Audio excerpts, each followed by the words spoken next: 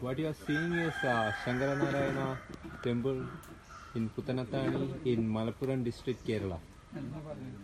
This temple was destroyed during the Tipu invasion of Kerala, and almost 2000 temples were destroyed during the Tipu's invasion.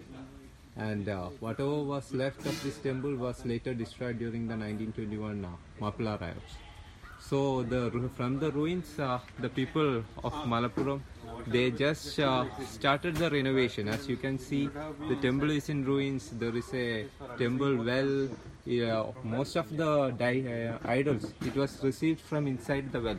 Oh, so that was a strategy used by the Hindus to protect the idols. No, it was the destruction caused by the jihadis. They threw them in the well. So the modus operandi is they used to destroy the idols, break it into many pieces, and put it into the well so that it is not recovered. So as you can see, the stoneworks, it's a very old temple. You can see the stoneworks, you can see the designs, you can even see the see that the tree had grown here. Yeah, tree had grown here.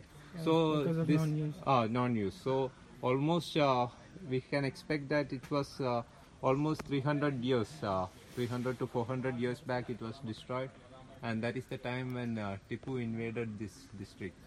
And later there was land was confiscated, and you can some of you may be remembering last year this temple was cordoned off by the jihadis who is living around this temple. So when the Hindus saw this place, when they requested for help, there was no one. Especially this temple is in a very remote place, and also this is a very jihadi stronghold area.